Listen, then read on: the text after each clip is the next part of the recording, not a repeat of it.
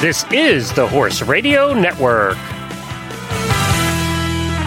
What a beautiful day for horses in the morning. You are listening to the number one horse podcast in the world. Here's your entertaining look at the horse world and the people in it.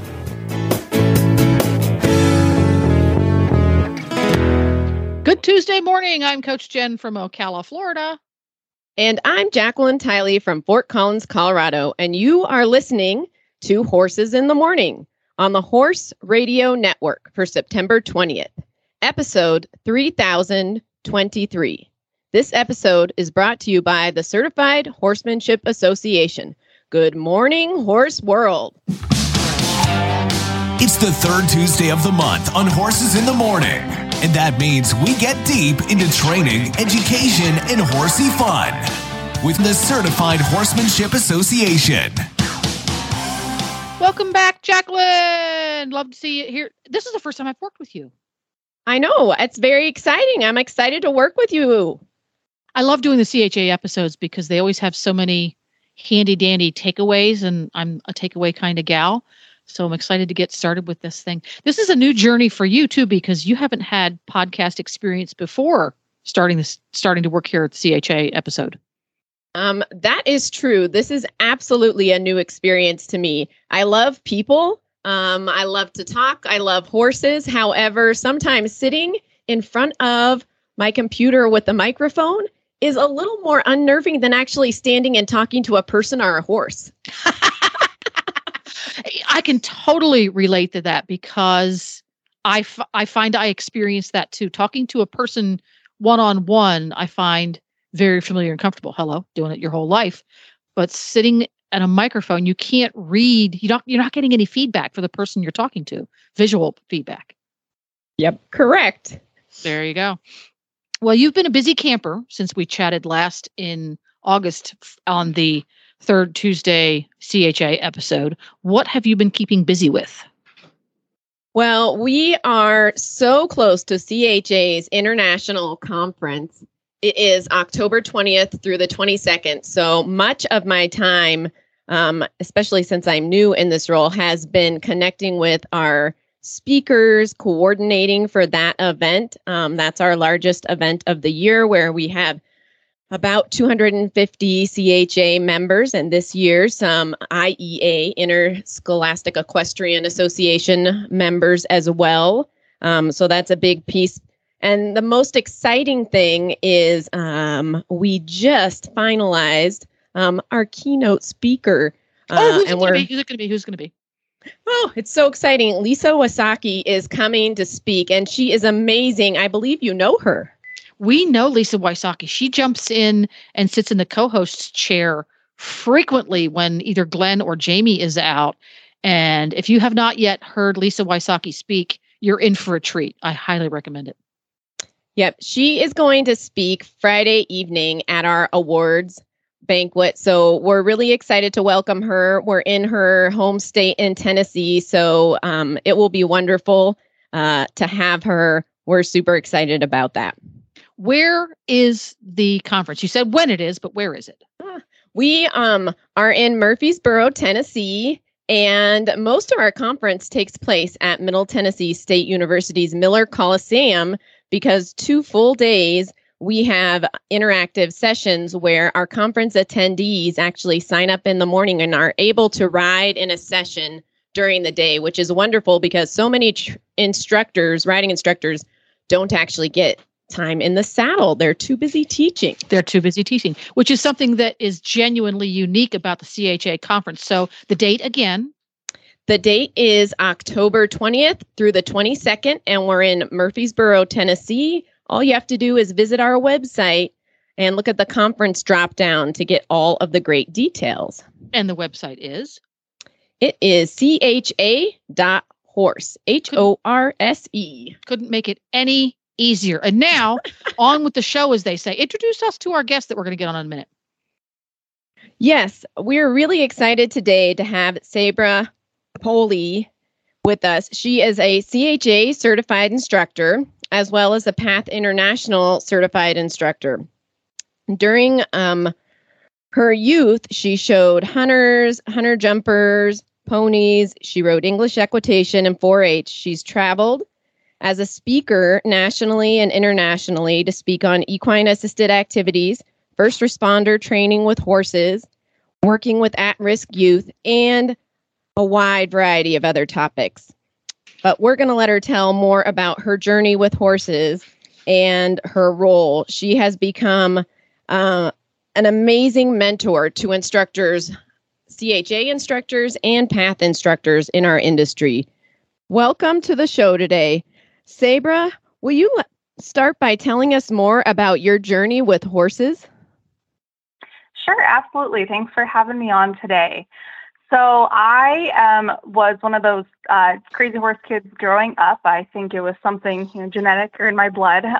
My parents had a boarding and training facility that I grew up on, and then also my grandfather, we called him Papa. He was really heavily involved in horses and ranching and race horses. So it's something that I was, there's a joke that I was on a horse walking before I could walk myself on my own two legs.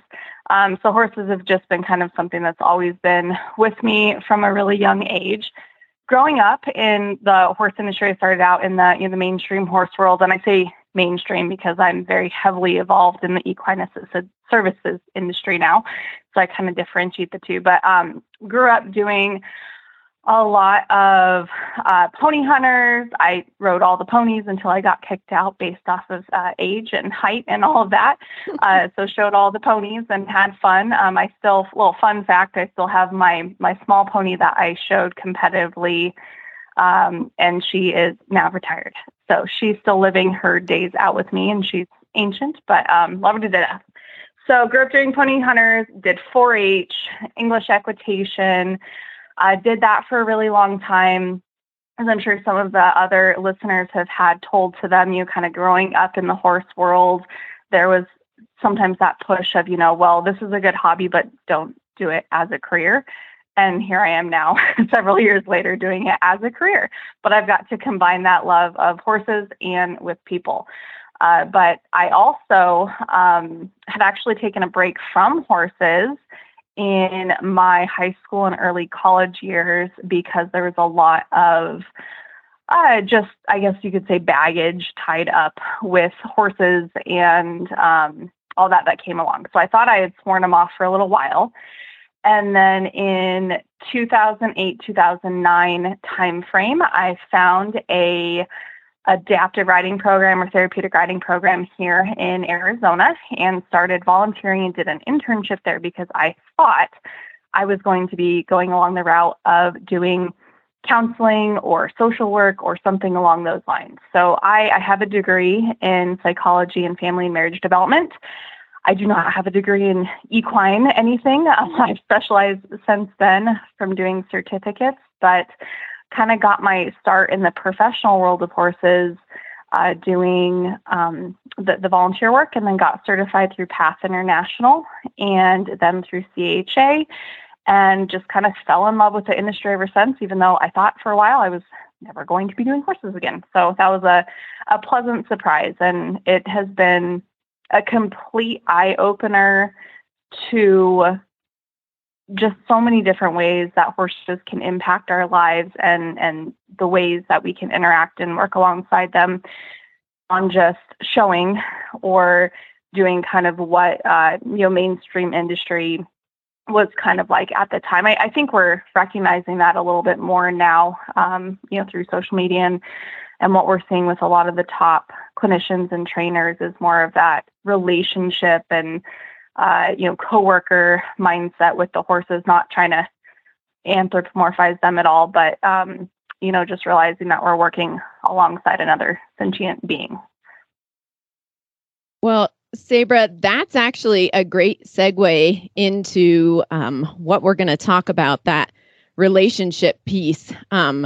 So what I am hoping is that I know you have done work with first responders and training them, incorporating horses, and you've done a couple of different types of training. So if you could go ahead and share with our listeners what that first responder training incorporating horses is and what it looks like. Sure, absolutely. So through high school, college years, a lot of our friends were in first responder jobs. So a lot of military, a lot of law enforcement. We also had EMS that were close friends. So that's kind of always been a close network to us. And then several years ago, we actually became a first responder family.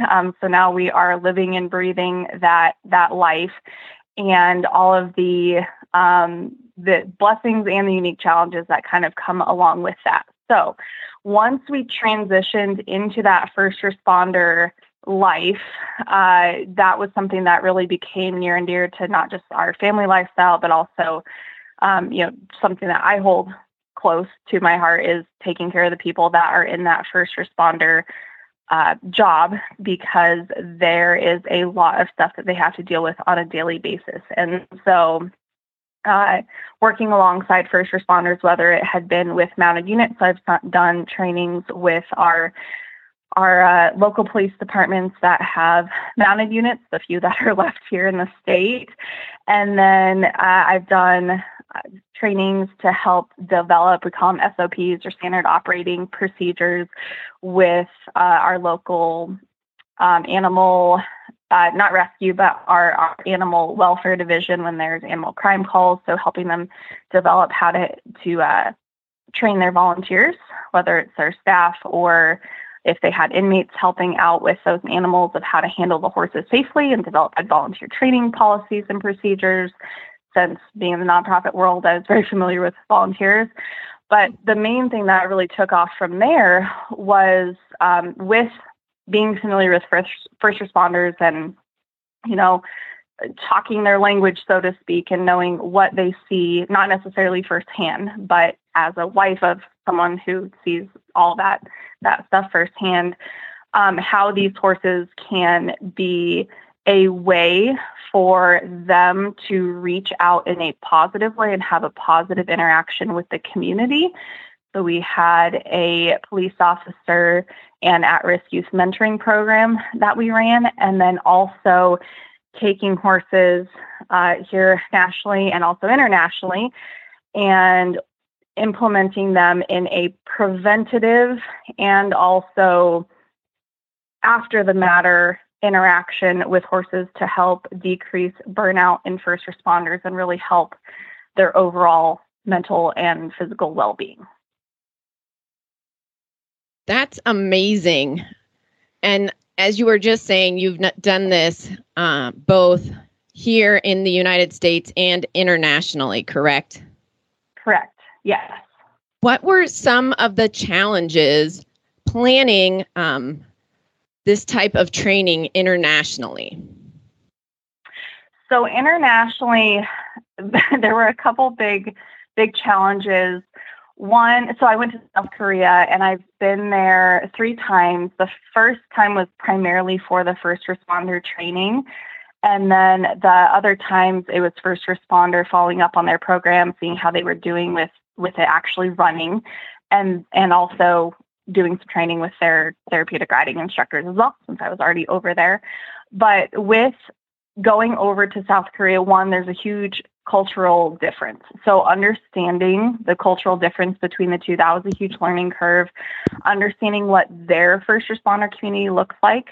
So they thankfully took me around to do some tours of their fire departments, meet some of their local police, and I got to understand how they interacted with their communities there versus how things are structured here in the United States.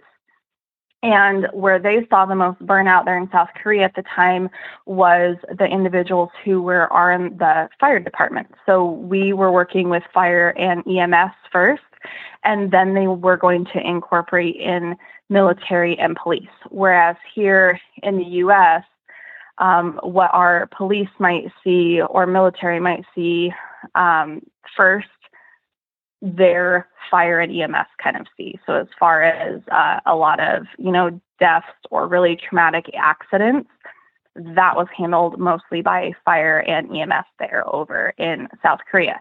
So understanding cultural difference, just how they're structured and how it's functioned, and then also getting to know the horses and how they view the horses in their culture and how they're used to interacting with equines there and their perception of horses and animals in general.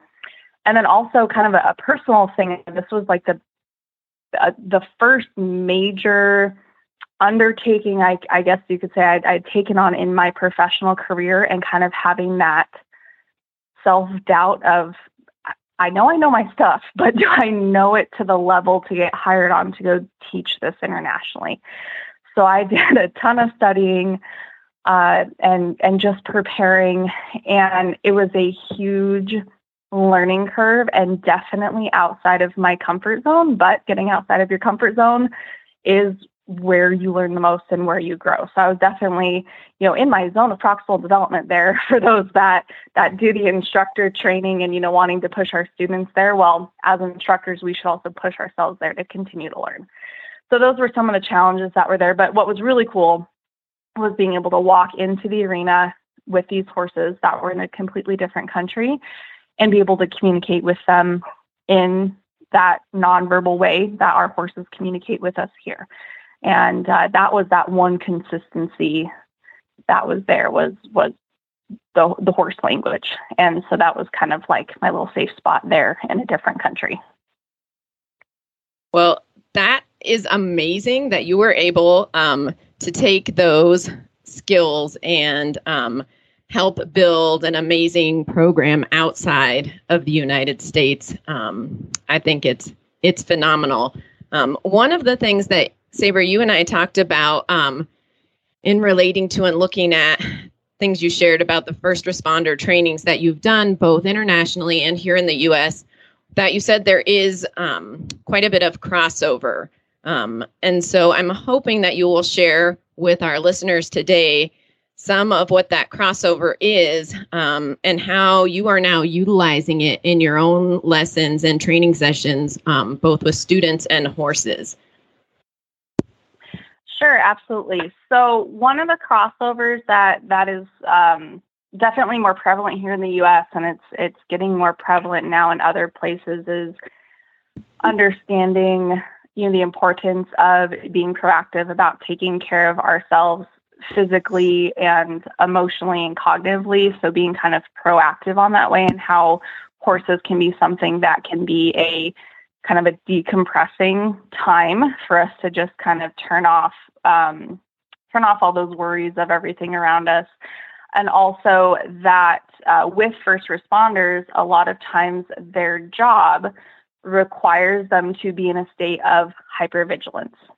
So they're always watching out around them for something in their environment that could be a threat to them. So, very similar to how prey animals like horses function as well. They can be in that constant state of hypervigilance because they are looking out in their environment for things that could be a threat to them and how to stay safe.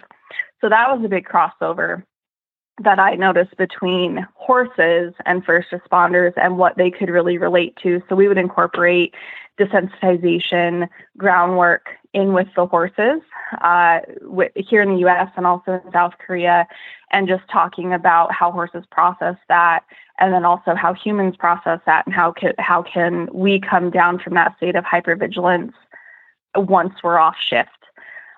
So that was a crossover there. And then here in the U.S., my husband actually works in the training division for his role in the first responder community. And so there is a lot of crossover with training techniques that they use and methodologies that they use to help individuals learn how to assess situations and process information. So one of the common ones that I've started to utilize a whole lot more now is what's called the OODA loop.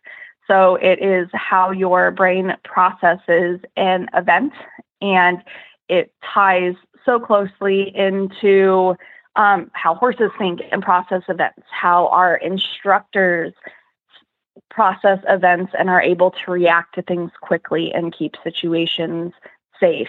Also, how our riders and our students are able to process information. And in the in the adaptive riding world, with teaching students that usually have some type of processing delay, of how can we streamline the information that's going in and help them process that information without overwhelming them.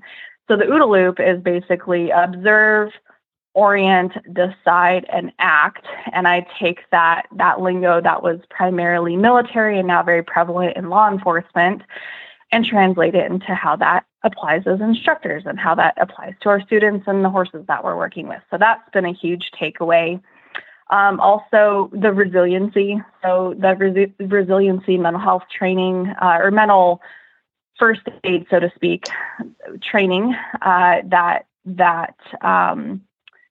community members as well as peers in first responders can go through. A lot of those breathing techniques and mindfulness techniques and how we can take those into the arena or into the barn and be more aware of how we're feeling, how we're interacting with other humans, and then also how we interact with the horses as well. Wow, that's a lot of overlapping and a lot to be learned from work with first responders, and then being able to kind of bring it back into what you do with your students and with your horses in the arena. Mm-hmm. I know you also have shared that you have done some other work with first responders as well, and I believe that you have carried that over as well. You have done some, you can always correct me if I'm wrong, Sabra, but I know you've done not just training, but you've then gone back in and provided, as you're kind of just referencing now, some of that mental health work, because that is what your professional background is. So can you share a little bit about how that works and how you're able to utilize that in other areas as well, what you've learned? Yeah, so I'm by no means a licensed therapist. So all of my training and continuing education as relating to mental health has been more on the layperson side or the civilian side. I've gone through a lot of additional trainings that is trauma-informed teaching. We've done trauma-informed parenting before because we fostered for a little while. I've also done critical incidents response training. So how do you interact with somebody who has seen a critical incident? So that could be a really bad car crash with an accident, whether they've seen it or actually experienced themselves.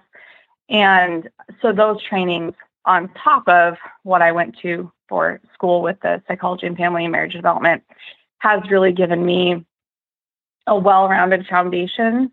I think of working with individuals and understanding human psychology and how we process those events and just different techniques that we can use that might appear in things that, and I know it gets a bad rap, but like ABA, so your applied behavior analysis of cause and effect and psychology terms and different techniques that you can use to view a situation that you're going through. So that was huge. And then just understanding how to work with individuals who are at risk and also work with the law enforcement community.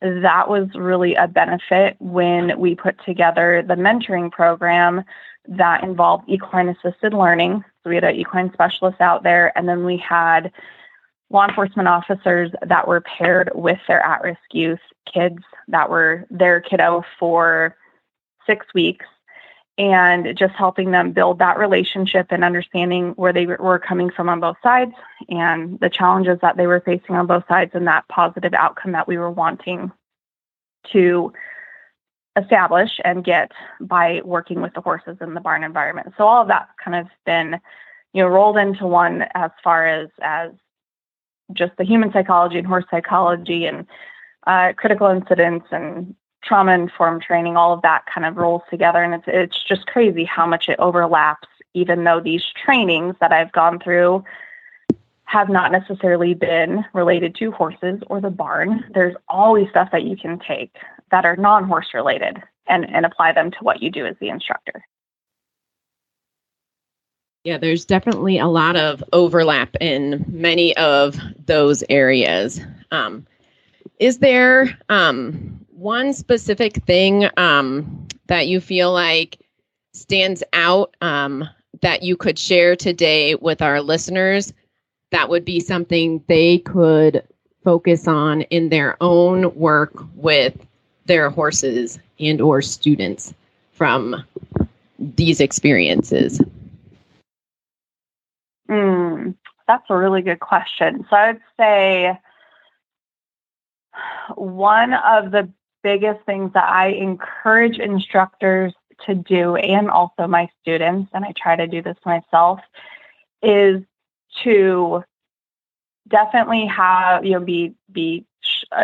be confident in what you know as your knowledge base and what you know as an instructor now, and apply what you know, but to continue to learn from other people, even if it's outside of your industry. And even if the learning experience that you attended or you learned from wasn't necessarily the most positive learning experience, it could be something of, hey, you know what? I still learned something that I want to avoid as an instructor. But for instructors to really beyond horse-related topics into areas that they can learn and grow and challenge themselves to be a better instructor and to do right by their horses and their students, and to really just look at things in a different way of, all right, even though this isn't horse-related or barn-related, how can I still take this information, like the OODA loop, or there's even coaching principles out there from mainstream athletics, or trauma-informed teaching or parenting. How can I take that information and apply that, again, within the scope of what I can do professionally as an instructor? How can I apply that to become a stronger instructor and to not get stuck in what you do just because it's your discipline or what you've always done? Be willing to change things and learn from new people and try different things as long as it's safe and you know the what, how's, whys behind why you're doing this new thing. That's great. I think that's excellent advice. And you did share with us that you have a wide background in so many different areas. Where can folks find out more about you and all of the different opportunities that you provide in your own mentoring? Sure. So people can learn more about what I do, and there's a lot of free resources, and there's also low-cost educational opportunities as well. And they can find that at hooffallsandfootfalls.com. So my website is kind of the main hub for all the links of what I do, but I've also got a Hoof Falls and Footfalls podcast channel. I'm on YouTube and also on Facebook. I've not quite hit all the other trendy Instagram and all that stuff. And even though I'm in the younger generation, that stuff is still a little bit too new to me. So I've stuck with YouTube, Facebook, and website if people want to find out more about what I do. But I specialize in instructors in the equine assisted services industry, specifically adaptive or therapeutic riding and equine assisted learning. But I also work with mainstream instructors who might kind of be that crossover or that bubble between the riders who don't necessarily need a full-fledged therapeutic riding program with, the full bubble wrap of all the volunteers. And I mean bubble wrap in a loving way. But then they also might not work in a traditional only program. So those instructors that are wanting to look to learn how to work better with their students who might have some unique learning needs, but still function in kind of that traditional format. So that's my little sweet spot there, is the adaptive riding and those crossover, the inclusive riding and horsemanship programs. And Sabra, when you're working with riders, you always focus on skills from the ground up. So it's not just in the saddle, it's truly all around horse skills. Absolutely. So I am a firm believer that we can learn so much from horses on the ground that can then cross over into the saddle. And I know that's the big draw is getting to ride the horse and getting to go around the arena. But as instructors, I think we really need to buy in and understand the importance of that groundwork and that foundation. And even with our students who might have a formal diagnosis, what little bits can we work in of working on the ground alongside that equine partner, of course, safely doing so, and is it a good fit for that individual? But if a student's able to work with a horse on the ground, whether it's grooming or learning how to lunge or learning how horses communicate on the ground with their body language, and then we apply it to what we do in the saddle, it is just absolutely amazing what we can see in the life skills individuals learn, the confidence that they build in working with horses on the ground, and then also just those leaps and bounds in understanding that animal that they're working with and how it can make them a stronger rider. Well, thank you for joining us today, Sabra, and for sharing your expertise and knowledge with us today. Absolutely. Thank you for having me. What a fascinating conversation. I found two more acronyms. I can't say that word. Two more acronyms that I can go down to rabbit holes. The 4 R's of trauma-informed care. I've never even heard of trauma-informed care. And the OODA loop. Wow, great stuff that you can apply to all different parts of your life and your horse life. Pretty cool. Yep, definitely to coaching and teaching. Coaching. Well, and I was looking at this. You could even... The 4 R's of trauma-informed care. So many of us work with horses that you could loosely label as traumatized. They had really bad interactions with humans in the past. Realize, recognize, respond, resist, re-traumatization. You can so apply all of those to working with horses, because I think, particularly the last one, resist re-traumatization, is something that we need to think about a lot with horses, because we so inadvertently make the same mistake over and over with the horse. I think there are a number of books out there on that topic. But again, it's this sort of information. Everybody takes in information differently under different circumstances. It's all very unique. And when you can find ways to present information in many, many different ways from different points of view, but the end goal is the same, that's all the better. So I looked at these and went, oh, I could so apply these. This is going to be very helpful for me with my horses. So thanks for having Sabra on. She was fascinating. Yep. Totally different. She definitely brought some very different ideas to working with horses and riders from a very different perspective. Very different perspective. You can always count on something fun and different from the CHA folks. And to find links about today's guests and show notes, you're going to find them all at horsesinthemorning.com. You can follow Horses in the Morning on Facebook. Just search for Horses in the Morning. Follow the HRN Network on Twitter at Horse Radio. You can have all of the Horse Radio Network shows with you wherever you go with our free app for iPhone and Android. Go to your app store and search Horse Radio Network. Where's everybody going to find out more information about CHA and the CHA conference? Oh, the best way to learn about CHA is to go to cha.horse. Does CHA have a Facebook page? Oh, we do. Certified Horsemanship Association.